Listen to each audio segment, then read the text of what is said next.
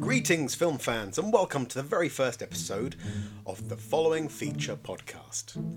Each week, I'm going to be bringing you through the latest movie news and reviews. Basically, we'll be catching up on casting news, any information regarding productions on films that I think are pretty cool, and let's be specific straight off the bat here. This is about stuff that I think is cool, and hopefully that you'll think is cool as well. So we'll be doing news on films, and we'll also be doing reviews. And basically, the way I want to set up the film reviews on this podcast, obviously, theatrical releases, I'm at the cinema as much as possible. And dear God, if there's one thing that I'm missing right now in this whole situation, it's the cinema.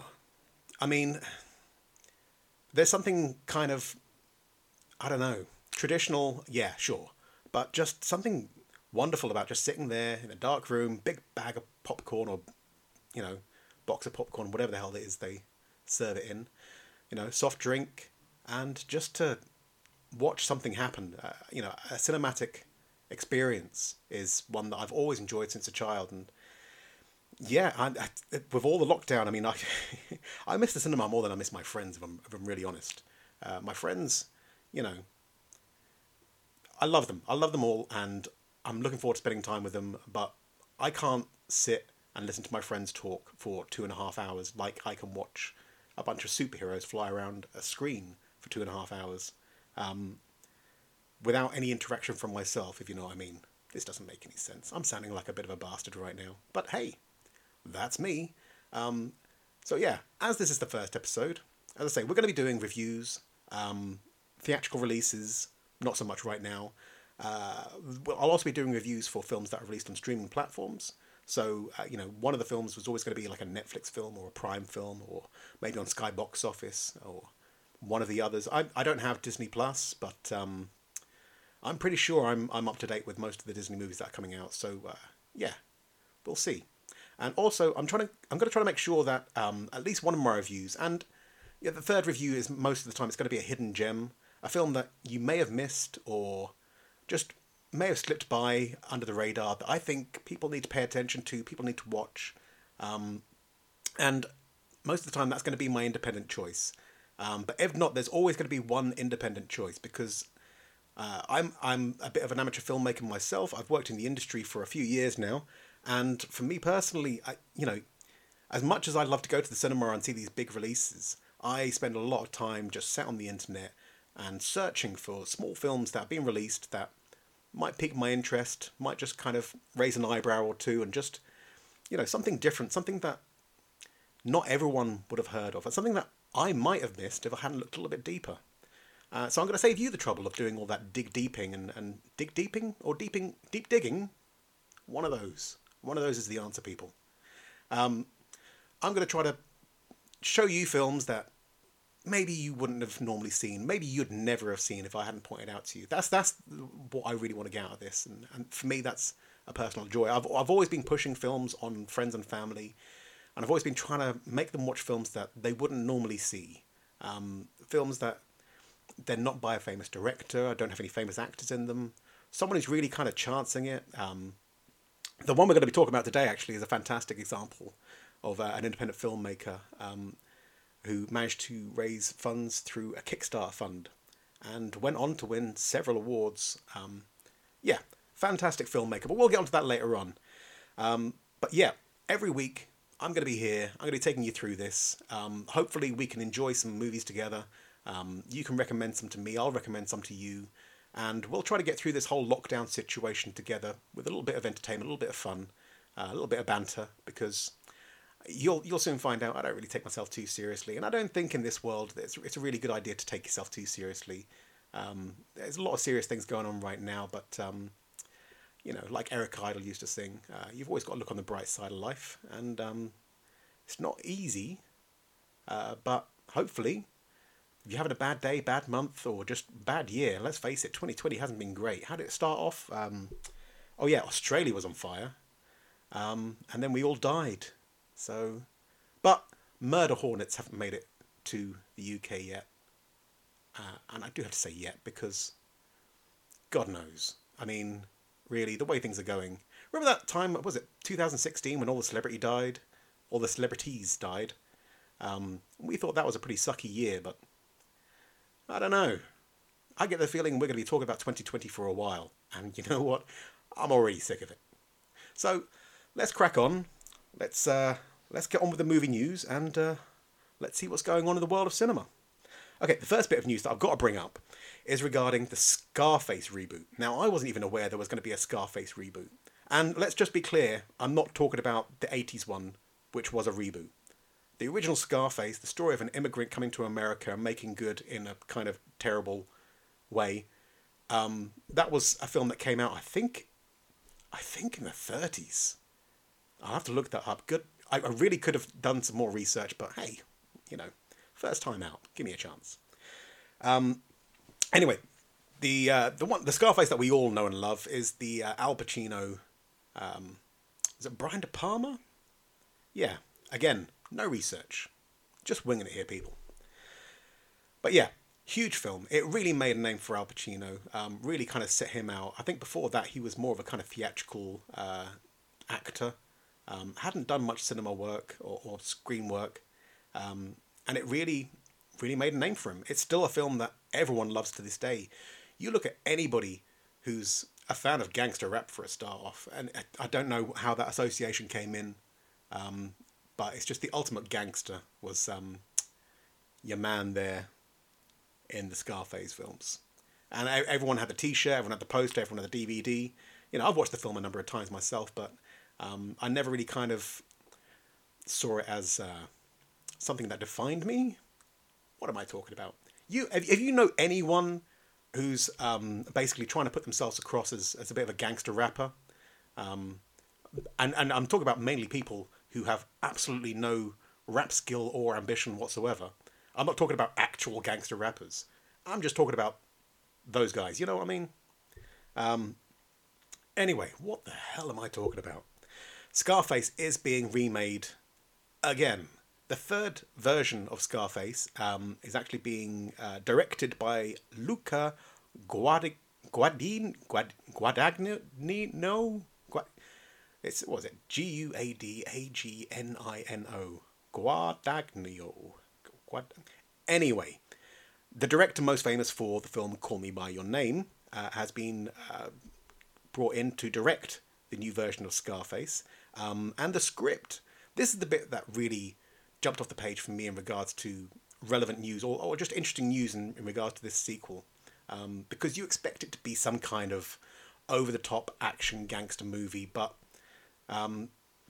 believe it or not, there was a deeper underlying message in the film in regards to an immigrant coming to America, trying to do right, but can't help but do wrong. And to get an interesting director in, Call Me By Your Name with, I think it's Timothy Chalamet and Armie Hammer. A very poignant story, a very character-driven story where we really got to get to know the people on the inside. And I really think that, this director can really kind of bring that out of the main character. But what I find really interesting, and as I say, the bit that really popped out for me, was the script has been worked on by the Coen brothers. Hello? Where the hell did that come from? If you told me like 10, 20 years ago that they would eventually end up remaking Scarface, but the Coen brothers were working on the script, I wouldn't know what to make of that. They've made some really interesting films. If you're not aware of who the Coen brothers are, you've just got to look at films like Oh Brother, Where Art Thou?, The Big Lebowski, Fargo, what else? Inside Llewellyn Davis, Hail Caesar, The Lady Killers. Well, let's not talk about The Lady Killers. That was a remake they did, and if that's anything to go by, they're not great for remakes. Although saying that, True Grit, my God, that was unbelievably good.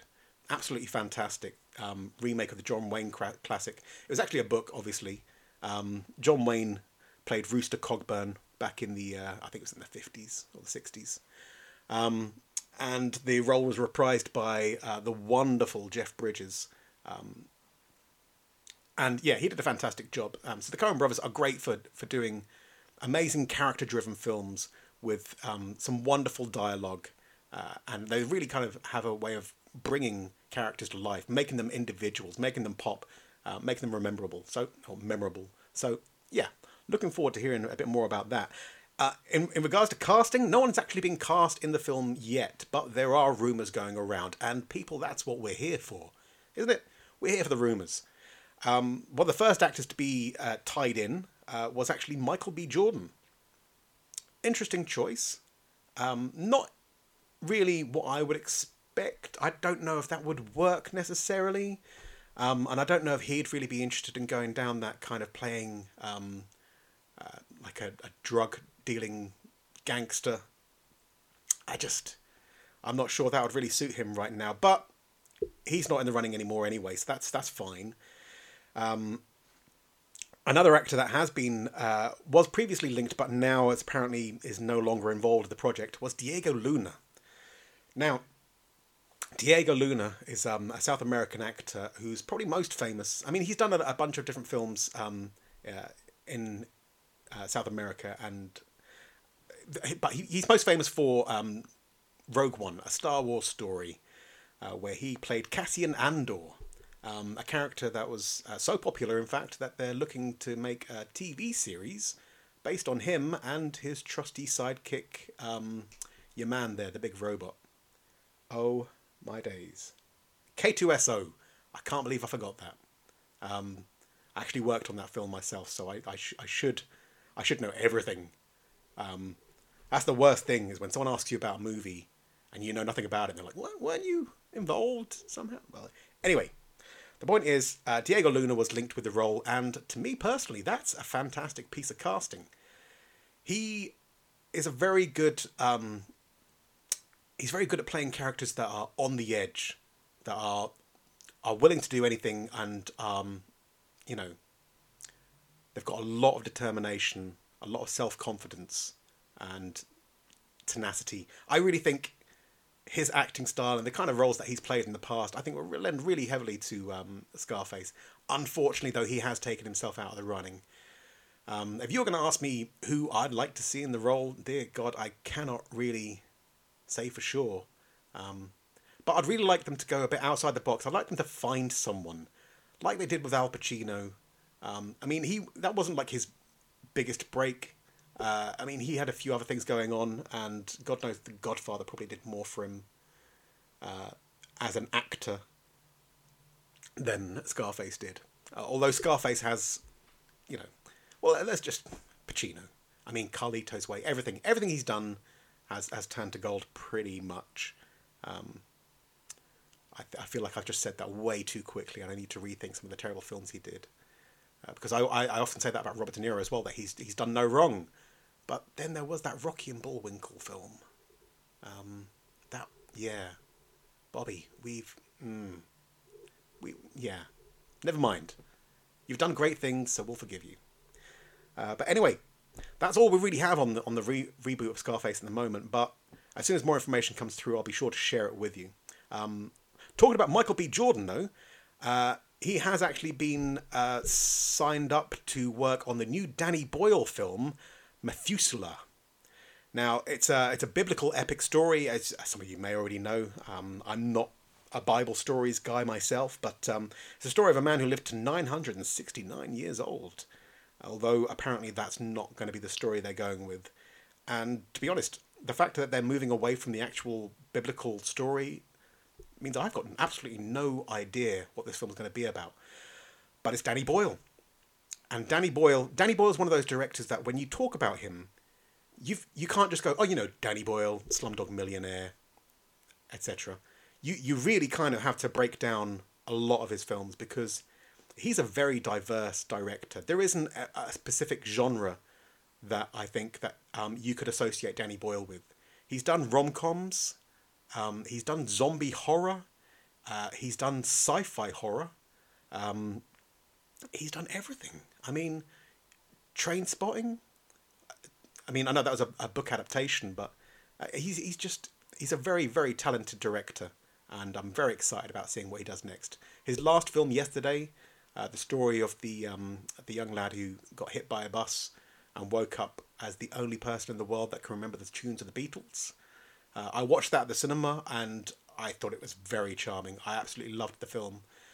Not necessarily one I'd go back to in a hurry, but yeah, as an experience, I really enjoyed the film. Himesh Patel is the lead actor in that film, and he's someone that started out in British soap opera about, I want to say, like 15 years ago.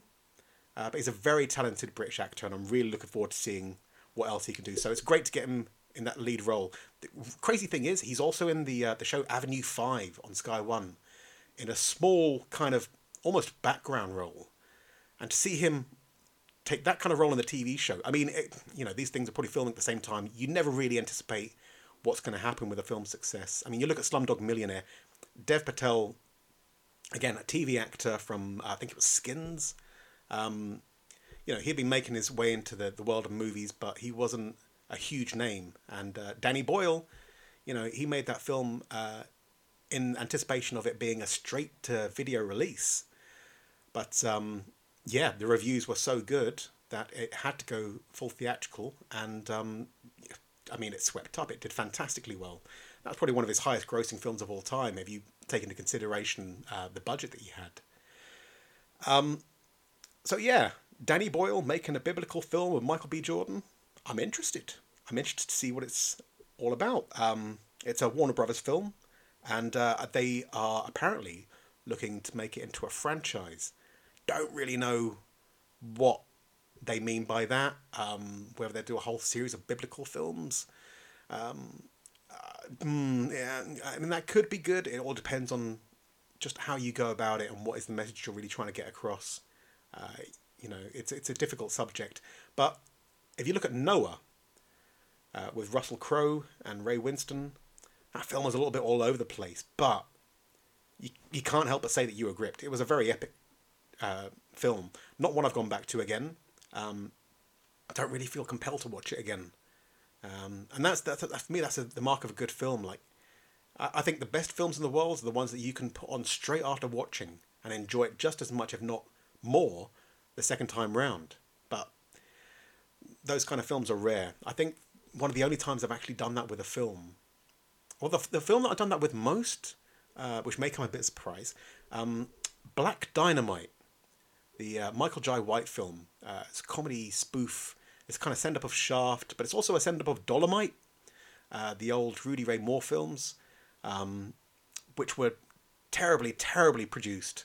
Like really, really awful, but hilarious and fun B-movies that really made a name for Rudy Ray Moore, or his, doppelganger, what am I talking about? His alter ego, Dolomite. Black Dynamite was a send-up of that, and it was fantastic as a spoof. We don't get a lot of spoofs these days, and when we do, they're quite crass and just kind of gross out comedies. I think we got the Farrelly brothers to thank for that. They did a series of gross out comedies in the late 90s, early 2000s, and it just kind of saturated the market, and it just kind of spoiled the whole spoof genre. But yeah, I kind of wondered as well if after Leslie Nielsen died, whether we can really have spoof films. I mean, it seemed like a policy that if you're going to make a spoof, that you had to at least throw Leslie Nielsen in as a cameo. Anyway, I digress. Seriously, I digress. What the hell was I talking about? Oh yeah, biblical films. They can work if they're done right, but I've never brought myself. I've never been able to sit down and watch The Passion of the Christ. It's I don't really know what to think of that film necessarily.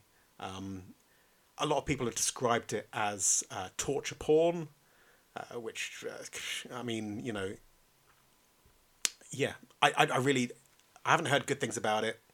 And as Mel Gibson and his whole situation with let's say his viewpoint on certain religions, it kind of affected my ability to watch that film with an impartial point of view.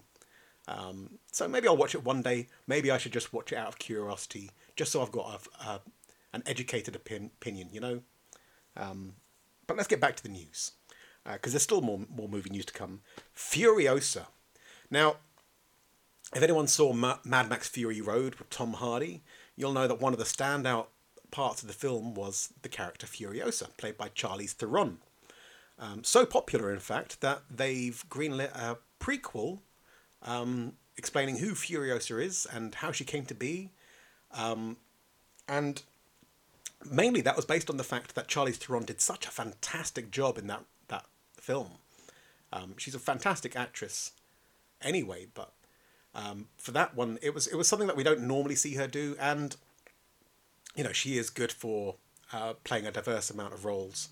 I mean, she really came to light after Monster, and it's strange. You watch that film now, you see the way she looked. I mean, she put on a hell of a lot of weight. I think she shaved her eyebrows off.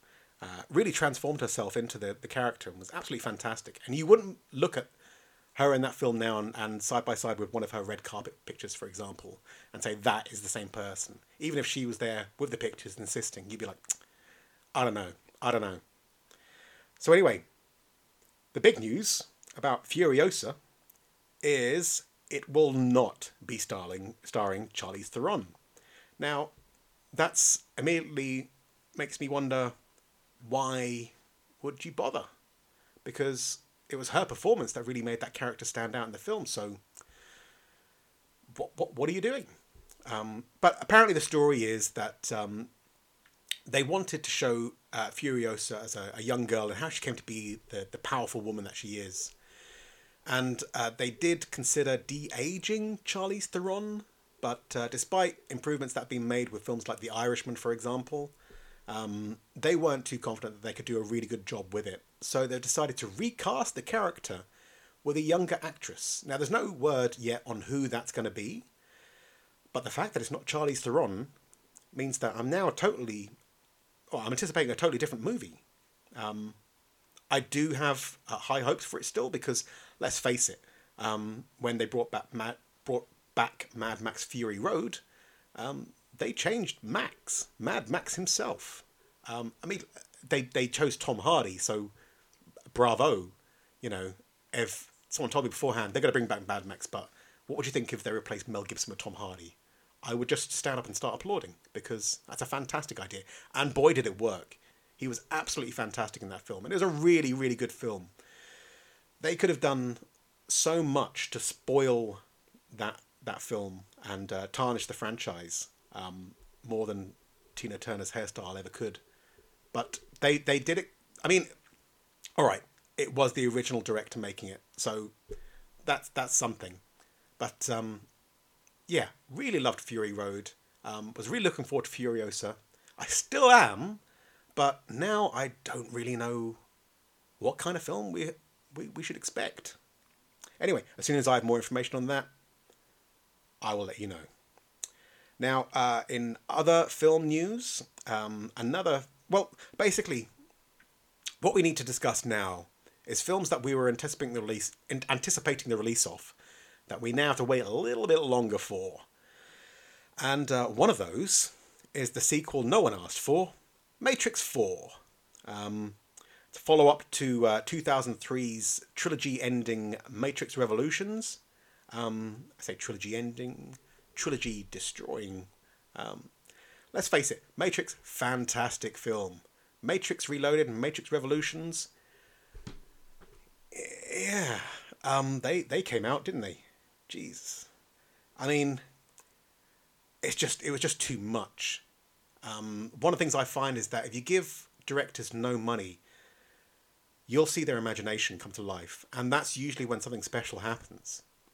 But then, if you immediately after that ask the director to make the same thing, but with like a blank check, basically, do what you like, here's all the money in the world, what you usually get is someone just kind of... I'm not saying that they were massaging their own egos, but I think they were looking to see what they were capable of. And that kind of discovery in a film, like midway through a trilogy, I don't know. It just, there was too much going on in those films. There was too many set pieces with not a really, tangible storyline to kind of follow along. I mean, there was a story of sorts, but it was so over the top and so profound that you just kind of got lost in all the kind of over-articulated dialogue and just everyone trying to be a little bit too Shakespearean at times with just general... I mean, there's a ship coming towards you really fast and you expect people to go, holy fuck, there's a ship coming, we need to get the fuck out of the way. But instead they're like, oh, what matter of travesty is coming before me now. Jesus Christ. I remember just cringing all the way through those films in the cinema. I loved the action sequences, that whole thing they did on the highway.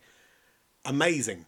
But even now the CG doesn't really stand up too much because we can see it too much, you know? With the first film, they kind of mixed in the CG just enough to make you, just to kind of have a bit of poignancy on certain moments where you felt like reality was being bended or just kind of warped in some kind of strange way. But it wasn't all the way through the film. It was just at those poignant moments, just to kind of pack a punch. And it really did work. But their whole idea for Reload and Revolutions was, don't just pack a punch. Let's just go windmilling into the fucking audience and just see how many of them can put up with this bullshit. I really, I've watched the film since, and there is still parts of them that I really enjoy, but once I get past the first film, I have to adjust the way I'm sitting and think, right, here we go. But anyway, Matrix 4 is being made. Carrie-Anne Moss is back. Keanu Reeves obviously is back. It had to be really. I was kind of hoping if they ever brought the Matrix back that they would kind of go off in a different direction and they would look at somebody else's story and just kind of, explore the rest of the world of the Matrix. I always hate that when people try to revisit franchises and like, okay, let's go back to that one person, the only person that we've fucking followed throughout the whole thing. And it's just, worlds can be expanded and that kind of, I don't know, broader world that they live in can add more depth to the stories that you're telling. And I just feel like when they announced that, Neo's back and Trinity's with him, I'm like, well, of course, But it is a Wachowski film, and apparently they are going to do something quite interesting. I don't know. They've kind of been hit and miss for me, the Wachowskis. I mean, Jupiter Ascending. I'm still not entirely sure I understand what that film was about. I got the gist, but there's so much going on that you kind of feel like sort of, am I missing something here? I don't know, but I mean, it was fun, but I think for all the wrong reasons. Anyway, Matrix 4 is being made, but it has been pushed back. Obviously, all films have ceased production during this coronavirus pandemic. But they are looking to resume filming in July, so hopefully that will happen. Hopefully that there won't be another spike. Hopefully that the situation will get better and we can start seeing these films going back into production and start working again. Me, personally, I'd love to get back into work. As much as I'm enjoying my refamiliarization with my Xbox, and as much as my dog is loving the extensive walks and attention, I really want to get back to work as soon as possible. So hopefully, the Matrix filming should resume in July. And one of the cast members that have been announced that I am intrigued by, and it does give me a little bit of hope for some strange reason. Neil Patrick Harris, yes, Doogie Howser himself.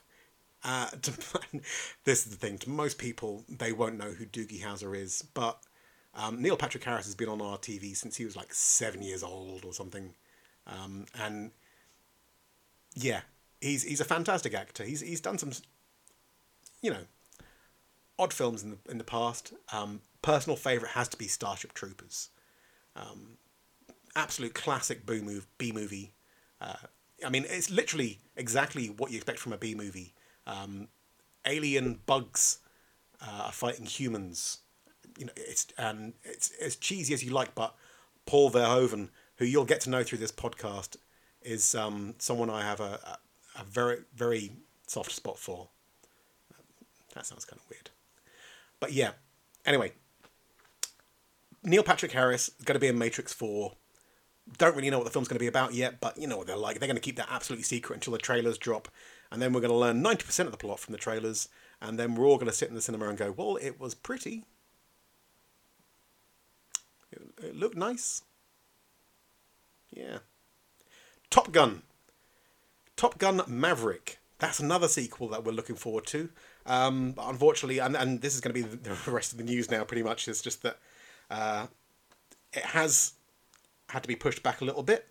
We're now looking, I think it's been pushed back almost 2 years already now, but we are looking to get that finally released by Christmas. No real kind of word on the plot yet. I mean, I take it he's taken over as one of the Top Gun instructors, and maybe he's got a situation where he's got to come out of retirement. You know. Sorry, I'm just getting a reminder on my laptop. Very loud one for a football game which isn't happening. I don't know how the hell I managed to leave those switched on. Anyway, I digress. Top Gun Maverick coming out Christmas. Don't really know what it's about yet, but yeah. Tom Cruise films, usually about guy, really good at something, has a tragedy, confidence is shaken, girl comes into his life, turns it around, he becomes a hero. If you don't believe me, go onto YouTube and watch Rich Hall talk about Tom Cruise films. He breaks it down fantastically. Like Top Gun, he's a fighter pilot, probably one of the best fighter pilots. Then tragedy strikes. He has a lack of confidence. Girl comes into his life, brings his confidence back, and he becomes the hero. Then Days of Thunder. He's a race car driver. Great race car driver. Probably one of the best. Then tragedy hits. He suffers a lack of confidence. Then girl comes into his life. Gives him his confidence back. He becomes the hero. Then he's a cocktail waiter. Really good cocktail waiter. Probably one of the best. But then tragedy hits. And he suffers a lack of confidence. And the girl comes into his life. Well, you know, you get the gist. Rich Hall does a much better job of him because he's an actual comedian, whereas I'm just some dude. Other films that are being pushed back, as you may be aware, Black Widow has been pushed back. It's now looking to come out in November time. Although I did hear a rumour that it might be pushed a bit further forward to October. So we might get that around autumn time, hopefully. That's going to be the first film that is the first film in the Phase 4 of the Marvel Cinematic Universe. Big fan of the MCU. Been to see all the films at the cinema. Some of them several times. As I say, if you get a good film, I'll go back and see it again and again. I think this year, one of the only films like that I've done has been... well, I went to see Star Wars Rise of the Skywalker. I think I had to see it twice just to make sure that it was as disappointing as I thought it was. But other than that, the only film I've seen more than once this year, that's been released this year, is 1917, which is just amazing. But we'll get onto that another time because I've got a soft spot for Sam Mendes as well. This isn't the time or the place. Let's get through the news, people. Other films that have been put back, unfortunately, the Bond film, Daniel Craig's last Bond film, No Time to Die. Now, I'm not sure what to expect from this film. Again, Sam Mendes was making the previous ones and I thought he was doing a fantastic job. This isn't Sam Mendes. It's your man there, the one that did the True Detective series. It could be good, but I don't know. I really don't know what to expect of this film. And I think, for the most part, my opinion is being informed by Billie Eilish's theme tune, which was just... It was Bond by numbers, really. It was just like the most formulaic. Didn't really have any kind of emotional strike. It didn't really have any kind of drama to it. And I kind of get the feeling that's what the movie's going to be like. I think it's going to be Bond by numbers. It won't have any real impact. But I want to be wrong. I really, really do. I'm a big Bond fan. And God knows, even if it's bad, I'm probably going to see that a couple of times at the cinema because, you know, the set pieces are going to be fantastic and it's hopefully at least watchable. But we won't know until, I think that's coming out November time.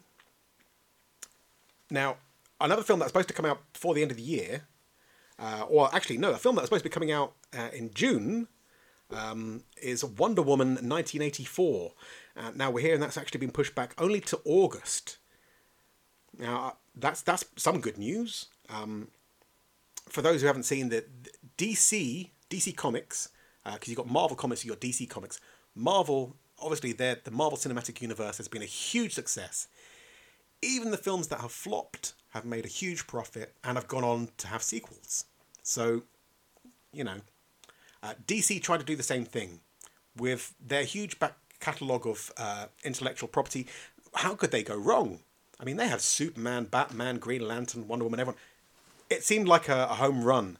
And for me personally, I think the studio shot themselves in the foot with those films because Zack Snyder is a visionary director, but he is an artist. And what he does doesn't always tie in with what a committee would decide is the best course of action. So what often happens with his films is he makes the film that he wants to make, and then the studio steps in and they tweak it and change it and reshoot bits of it, move some stuff around and they even change the fucking colour of some stuff sometimes. It's really quite awful. They butcher his work, then they release it and they're like, yeah, sorry, he's not very good. And it's driving me crazy. When you leave him alone and you let him do something like Watchmen, I mean, I think the Blu-ray version I've got on that is the extended version. It's like 3.25 hours long. But every bit of it's watchable. It's fantastic. Visually, he knows how to make a film look fantastic. And he makes some great moments. I think there's a great YouTube video I believe it's by the Nerd Writer, called Moments versus Feeling. I don't know. But basically it shows how with DC films, they try to go for the impact of different visual moments. Whereas Marvel try to kind of make sure that the film has heart and it has character. So you feel empathy and compassion for the people on the screen. Now, Zack Snyder has the ability to do that, but the studios that he works with, most of the time, just want the spectacle. And they want to trim his films down, which usually means leaving out things like, I don't know, character development, plot, essential dialogue. And they replace it with just a load of fireworks and really, really talented actors just saying, "Hoo-yah! All right, my man!" It's, oh, Jesus. Those films are very, very disappointing. Except one. And that was Wonder Woman. If you saw the first one, absolutely fantastic film. Really enjoyable. A classic, like, sort of superhero movie. Not overdoing it with the spectacle too much. There's a lot of practical work in there. But it's character driven. And you've got time to develop the characters and their relationship between each other. And it makes the impact of the film more significant when you see, certain people in peril and facing certain death. It means something to you because you're invested in these characters. But, not so much with most of the other DC films. But in Wonder Woman, yes, fantastic. And from what I can tell, the Wonder Woman 1984 is looking like it's going to be more of the same, really. A good, fun film, very colourful, very bright, very exciting. A comic book come to life, basically. And with a great cast as well. So, hopefully that will come out in August. And DC can actually start putting together a decent run of films. But we'll see. Yeah, we'll see. I mean, they did make Joker. And I think what they learned from that is that they don't need everything to tie into a massive universe to make a successful film. If you just let an artist do their thing. Anyway, other films that have been put back, A Quiet Place 2. It was supposed to be out a couple of months ago, but they're looking, they haven't actually got a release date at the moment. We don't know when that's coming out. Hopefully it's going to be released before the end of the year, but watch this space. Another film that's been put back and hasn't really been given a release date is Disney's Mulan, the live-action remake that's following in the footsteps of all of the remakes of their classic films that they're doing at the moment, like The Lion King and Dumbo, which, let's face it, have all been a bit hit and miss so far. But who knows? Maybe this will be the one. But we'll have to wait. There's still no release date yet, so as soon as that comes out, we'll let you know. Fast and Furious 9 was supposed to be released this month, I believe. That's now been pushed back to next April, which is surprising. I understand that maybe they don't want to conflict with all the big films that are being pushed back to the end of the year. They want to have a bit of time of their own to, just own that week at the cinema, rather than compete with every other superhero film. I mean, you don't want it coming out at the same time as Wonder Woman and Black Widow and James Bond. There's just too much, and that's something I think is going to affect a lot of the film releases towards the end of the year. I think we're going to see a lot of dates being shifted around, whilst people try to either compete or try desperately not to compete.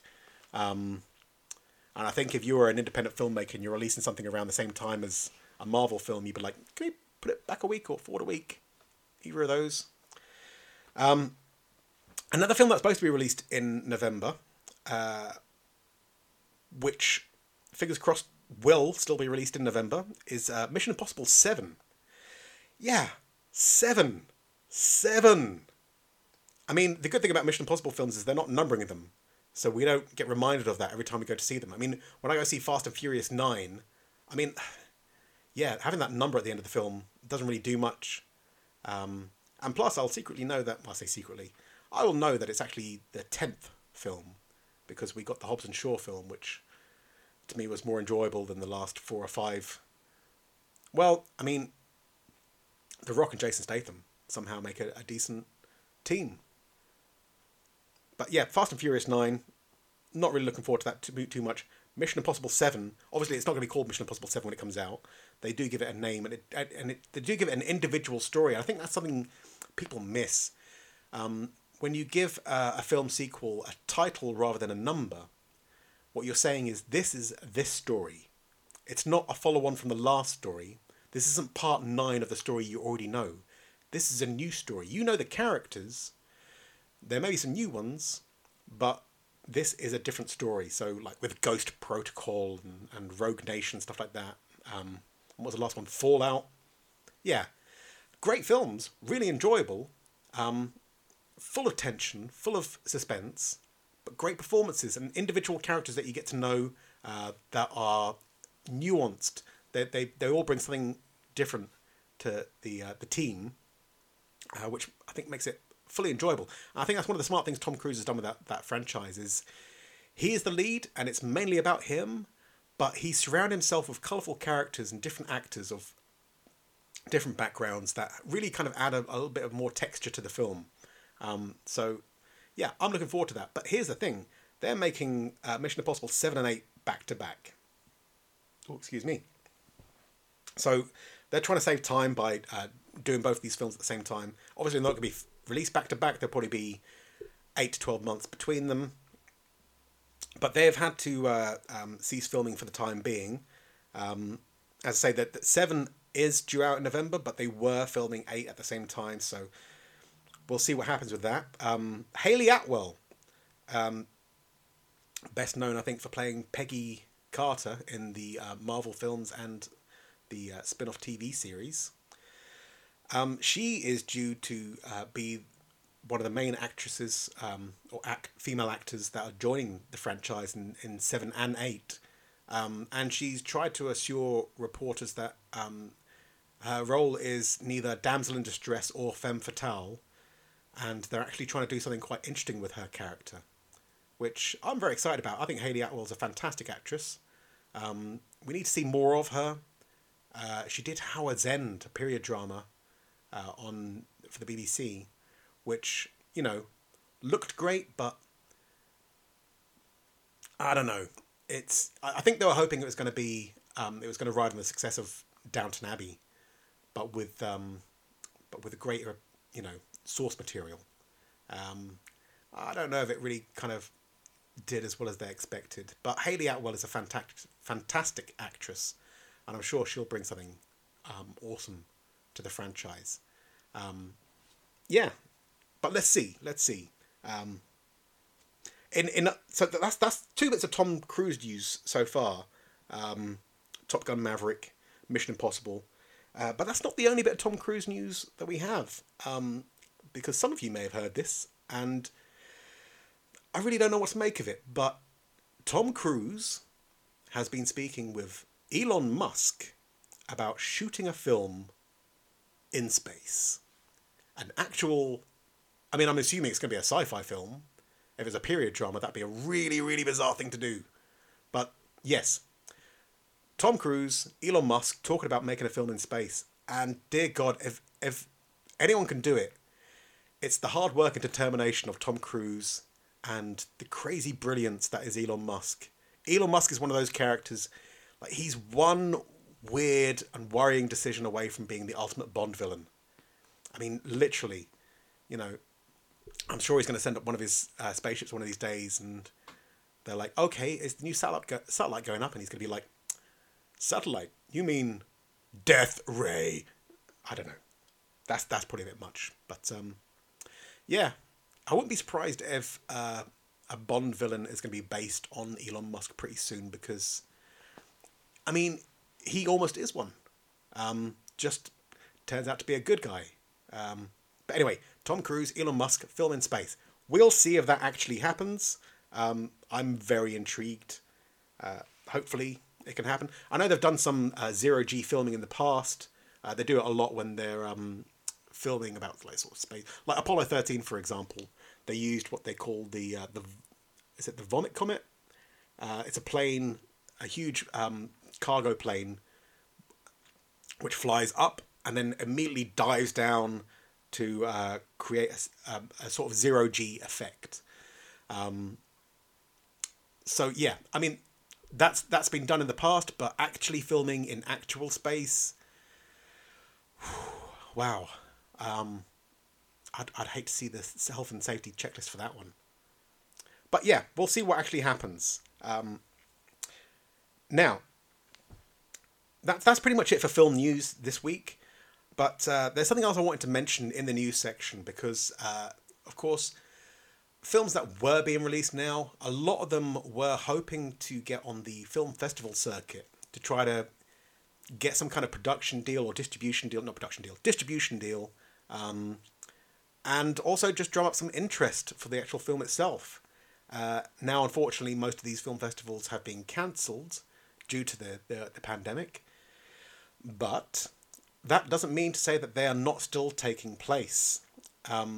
Films like the Cannes Film Festival, Tribeca, Sundance, they're all still happening, but what they're doing is there's 20 different film festivals that are getting together for an event called We Are One, a global film festival, which is taking place from May 29th through to June 7th.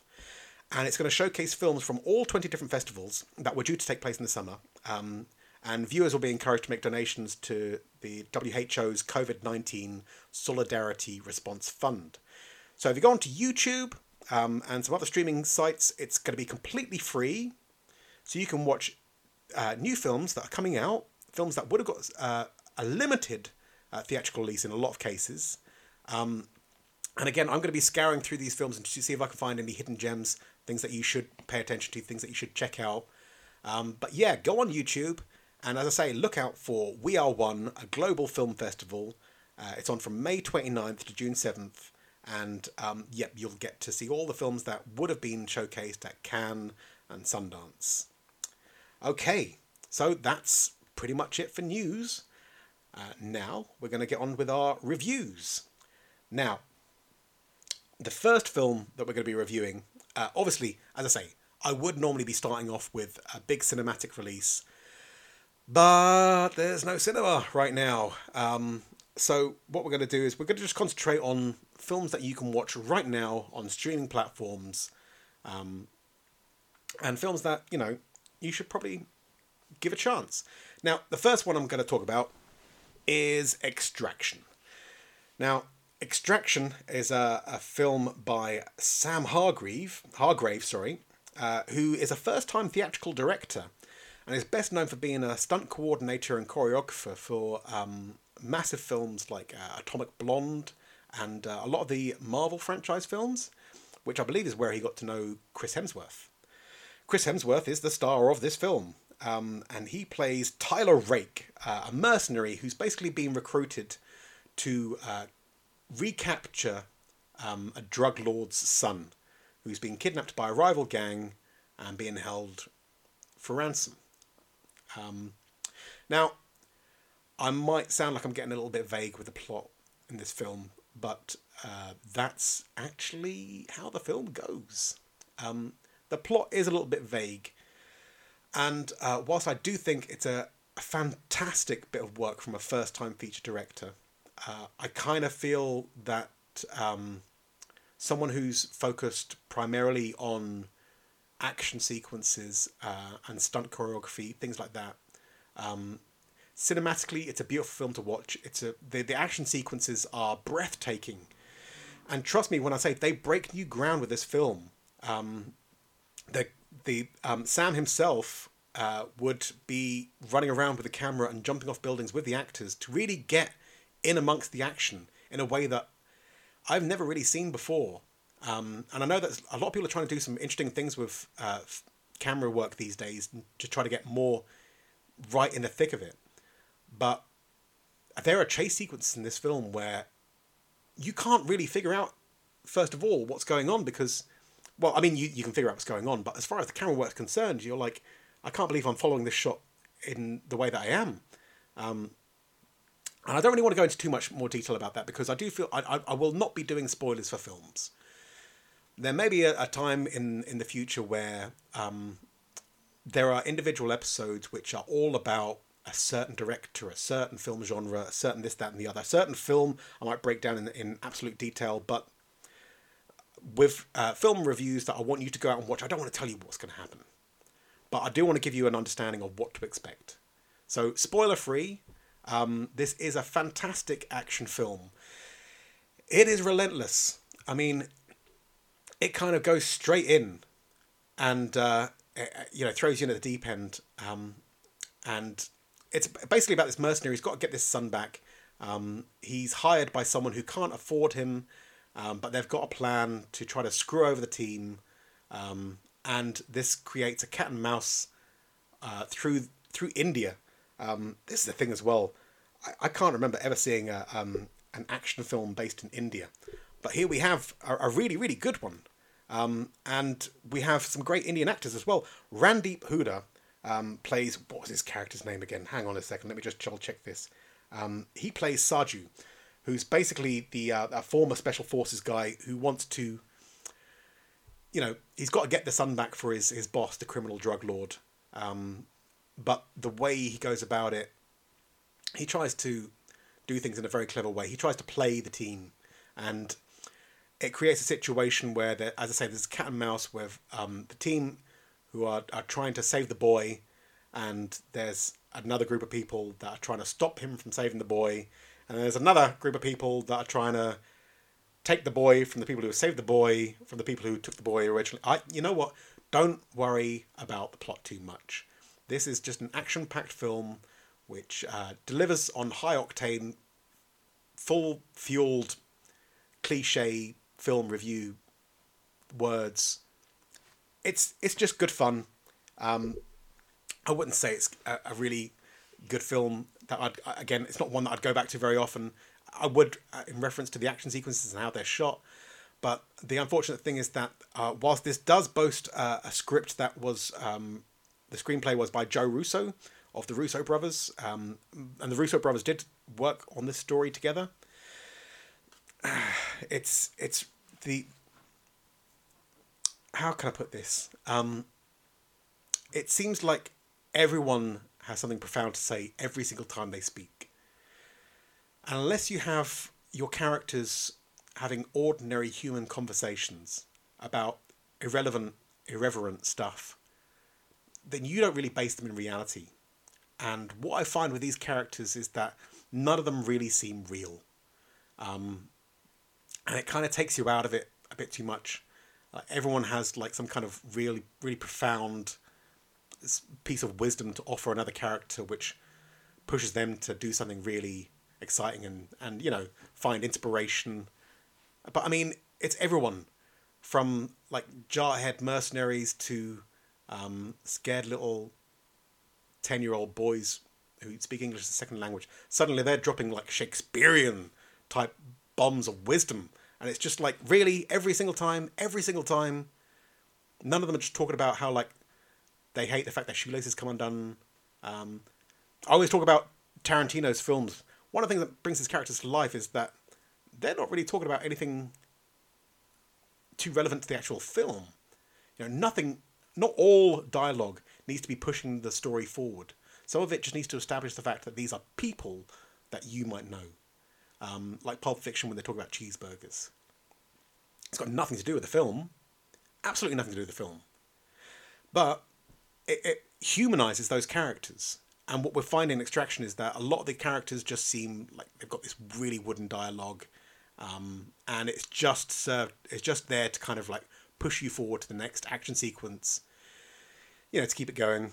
But you don't really connect with any of the characters. And I enjoyed the film, hated the ending. And trust me, get to the end of this film, the final sequence, just before the credits come up. Because there is rumours now that, pardon me, they are looking to make a sequel. But how they'll go about it, I really don't know. And to be honest, I'm not expecting great things. I did enjoy this film. I'm probably not giving you that impression right now, but I did enjoy this film. And you should check it out. It's on Netflix. So give it a try. But watch it with an open mind because, as I say, first-time director, really into his action sequences. He is a stuntman after all. So yeah, give it a bit of time. But Extraction, Netflix. Chris Hemsworth is fantastic. And the great thing about this role for him, he gets to be Australian. That's wonderful. People forget that Chris Hemsworth is an Australian man. Anyway. The next film I want to talk about, Bad Boys for Life. Whew. Again, a sequel I don't think anyone was asking for. The good thing about the original Bad Boys films were, it was one of the last good buddy cop films. Buddy cop films were huge throughout like sort of the 80s and 90s. You had so many different things going on with different like sort of, for a while a lot of them were involving dogs. So I say that because I'm trying to think of buddy cop films. I'm thinking immediately Turner and Hooch and K9. Anyway, there are other great buddy cop films. But Bad Boys was the one that stood out. Martin Lawrence and Will Smith really were just at the top of their game when these films came out. Martin Lawrence was one of the most renowned stand-up comedians, a fantastic comedic talent. Will Smith was breaking through as a musical artist turned actor that was taking everyone by surprise, really. Bad Boys. The first film, great fun. The second film, they kind of pushed it a bit more and went a bit over the top of the action. But, it was kind of self-aware and kind of tongue-in-cheek, and we loved it. It was good fun. Bad Boys for Life. Yeah. I'd heard positive reviews. I didn't come away with a positive feeling. I don't know why this film was made. It's a very generic plot. It's a very predictable plot. And most of the film kind of plays out as a homage to the originals. And I don't know, it doesn't stand on its own 2 feet, this film. It rests on you being a huge fan of the first 2, and it keeps giving little subtle nods and winks to those films. Just to kind of say like, remember that? Yeah. But apart from that, not really much of a storyline. I think their story's very, very predictable. As soon as this thing starts happening, you're like, oh, I think I know what's going on. And there are no surprises through it. Even, there's one surprising incident very early on in the film which kind of sets it up. And you're supposed to kind of feel a sort of worry or panic or kind of trepidation about a significant character. But at no point is that really pushed. You kind of get the impression like, all right, if you'd done this with someone else, I'd have been, But it's one of those things. The hero always makes it to the end, And yeah, the way they set up this movie, you just think to yourself like, well, that's supposed to be the main bit of tension is like sort of, will this significant character make it through to the end? And you kind of know. You kind of know because it's their movie. And other actors are thrown in just to make sort of cameo appearances. And it's just, I say the whole thing plays out like a homage to the original Bad Boys films. And for me, it just fell flat. It was too long, even though it wasn't very long. And it was just boring. The jokes were recycled. Will Smith, I will say, gives it his best. I don't think he's actually able to just phone it in anymore. I think he's got too much practice at being a decent actor.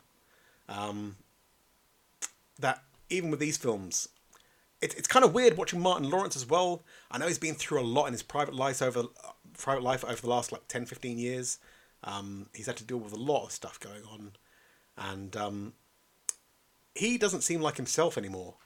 I don't really know. I don't want to go too deep into like sort of why that is.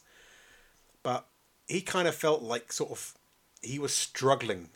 And he was really kind of having to, drag his heels all the way through this film. Like he was treading water. And I just didn't really feel it. There were moments that I kind of enjoyed, but I found most of the film forgettable, if I'm honest. I just wasn't a huge fan. I'm sure they're probably going to make another one. They really do set it up at the end for a possible sequel, spin-off. And, if people are going to go watch it, I mean, this film cost $90 million to make, which, with current films, that's quite a low budget. Although it's not set in space and no one has superpowers, so I guess, it's understandable. But it raked in 419. And, when something makes more than 4 times its budget, if they say, can we make a sequel? The studio usually says, yeah, this is a money maker. We don't really care if you've got a good story or not. A lot of times, these productions are greenlit before they even sit down and start working with the script. So I think that's what happened with this film. I think this was greenlit, and they were like, yeah, just go ahead and make us all nostalgic. We'll love it no matter what. Well, I didn't. Now, my last film is an independent film. As promised, there is an independent film, and this one is Blue Ruin. Now, Blue Ruin came out in 2013, so it's not a new film. But again, I'm trying to go for films that I think you may have missed, or you might not have caught first time round. It's a film by director Jeremy Saulnier. Now, I mentioned earlier your man who's doing the Bond films. Oh, geez, I wish I could remember his name. I've got a computer right in front of me. I could Google it, but such is life. Now, Jeremy, I know he's actually gone on from his film work to...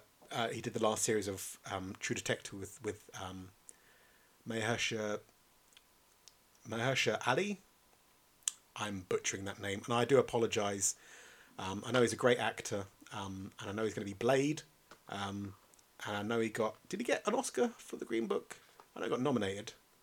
But yeah, he's got a couple of Oscars now.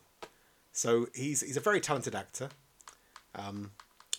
Not what we're talking about right now, so let's get back to the movie that we're talking about. Blue Ruin.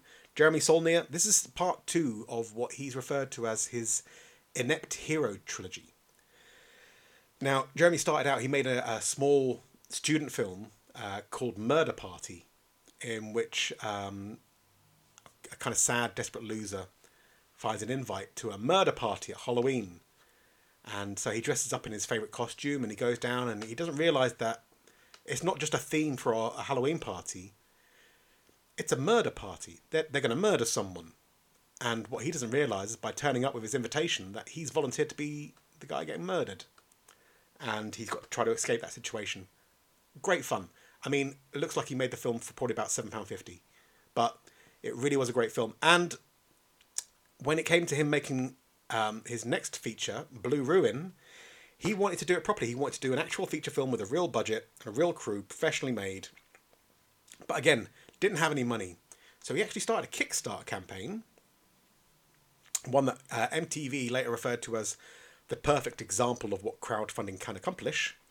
And yeah, made Blue Ruin with his friend Mason Blair. Mason Blair is an actor that worked with him. I believe they were like student friends together, but he worked with him on his first film, Murder Party, and he actually takes the lead in this role in this film, which is the story about a guy called Dwight Evans, who is living in his car, and he's been living there ever since tragedy struck, and his parents were murdered. He's kind of just left society and just walked away from his normal life just to kind of be a recluse, and yeah, live in his car. He looks after himself by we see him sneaking into people's homes and using their facilities when they're not home, so like having a bath and a shave, putting on some fresh clean clothes, and then jumping out the window and running away. This film basically picks up on Dwight, as I say, living as a vagrant, and he finds out a police officer comes to see him and tells him that the person who went down for murdering his parents is getting out, and just want to warn him in case the news caught him by surprise. And he becomes a man on a mission. He decides that the one thing he wants to do is get his revenge. His life ended pretty much when his parents were murdered, and he wants to get some payback. So he decides to go after the guy who killed his parents. But this is not, a trained killer. He's not some guy who's recently back from Afghanistan and he's got a certain set of skills that makes him a nightmare for people like this. He's not one of those. He's just some dude, some pleb, some nobody. And for that reason, his way of going about his revenge is catastrophic, and just puts him in a much worse situation than he could ever have imagined. And it's another one of those films where it's another cat and mouse type thing, where he goes after someone and ends up becoming hunted himself, and his only way of looking for some kind of salvation is to see it through to the very end. But he is not the best equipped, and he's not mentally prepared for what comes for him. But it's a fantastic film. It is one of the most engrossing thrillers I've ever seen. Mason Blair, or Macon Blair, I'm not really sure how that's pronounced. He gives a fantastic, stellar performance. And yeah, it's a really well put together film. It'll keep you guessing all the way through because you really don't know how it's going to turn out. Nothing about it's predictable. And the characters are very, very relatable. One thing about doing an inept hero trilogy, with Extraction, the guy was a mercenary. He was jacked up. He was very, very much skilled at these kind of situations. In Blue Ruin, our protagonist has no set of skills whatsoever, and it shows. The kind of disasters that he sets up in his quest for revenge put him in such a fantastic situation where you are on the edge of your seat wondering just how the fuck he's going to deal with it, how he's going to get out of the situation, how he's going to survive until the end, and whether or not he can, get what he wanted without having to sacrifice too much in the process. Wonderful, wonderful film. The third part of the trilogy, in case you are wondering, is Green Room, starring Sir Patrick Stewart as a violent American Nazi punk gang leader type person, and a punk band including the late and great Anton Yelchin. They got to fight their way free from a bunch of Nazis that are trying to kill them. I'll get onto that one another time, I'm sure. But for now, Blue Ruin, that's my independent release that I think you should go on. It's on Netflix, and it's a fantastic film. You will not be disappointed. It's one of the most original, interesting, in-depth thrillers that I think is out there right now, and definitely a filmmaker to keep an eye on. If you liked this, do go and check out Green Book as well. Oh, Green Room, sorry. Green Book is Mahershala Ali's film. I apologise if this has been a confusing podcast, ladies and gentlemen, This is my first time doing this. Something I'm very excited about. I love talking about films. I hope that has come across. I will do a bit more preparation for the next one because God knows I've just waffled. But we've got through it, ladies and gentlemen. We've got to the end of the podcast. So thank you for joining me. I hope I've given you something to think about, some films to watch that help you through this whole situation, this lockdown. I'm going to go off now and watch some more films. In case you're wondering, films that I'm going to be watching over the next week. The first one I'll be watching is Edge of Extinction. Sorry, my fault. I get this one wrong sometimes because I was lucky enough to go to an advanced screening of the film last year, and it had a different title. So I was a little bit taken by surprise when they finally released it, but it's got a different title. Okay, so just give me a second. Basically, Edge of Extinction is going to be... It's a film about a young man who's been on his own for a while. It's like a post-apocalyptic film. We don't really go into too much depth about the hows and whys, which I think is always a great idea for a post-apocalyptic film. Don't focus too much on why the world ended. You know, leave people guessing. Leave a little bit to the imagination. And that's what this film does. It doesn't really kind of go into depth about, you know, why the world's ended. But we've got a young man who's on his own and surviving on his own. And for the most part, he has survived because he's on his own. But then he meets someone on one of his little scavenging journeys that turns his life upside down and completely changes his situation. But forces him to see the world in a different way in order to accomplish what he needs to accomplish. I'm looking forward to seeing this because it's the final cut of the film and I want to see how it all came together. So I'm going to be watching that this week. That's on Amazon Prime. I'm also going to be watching a few other films. I haven't really decided. I'm going to watch Birds of Prey. That's going to be reviewed next week. Edge of Extinction is probably going to be my independent film. But I'm still looking for another big film. If you think there's something going on right now, something that's just dropped on Netflix, Code 8 maybe, I might give that a try. Or something on Prime that you think is worth a look, give me a shout, drop me a message. We're on Facebook at The Following Feature Podcast. We're on Instagram at, The Following Feature Podcast. And if I haven't set it up already, I think I have, Twitter at The Following Feature Podcast. Give me a shout. Let me know what you think of the podcast. If you've got any film recommendations for me, anything I need to know about films that I've already reviewed that I might have not mentioned, I'm always willing to hear about it. So until next week, ladies and gentlemen, and everyone else, have yourself a lovely week. Enjoy the weather. Stay safe. Stay home. Don't listen to Boris. Stay home. Watch a film. And I will see you next week for more films, reviews, and news. This has been The Following Feature Podcast. I'm your host, Arthur Wilde, and thank you very much. I'll see you next week. Smell you later.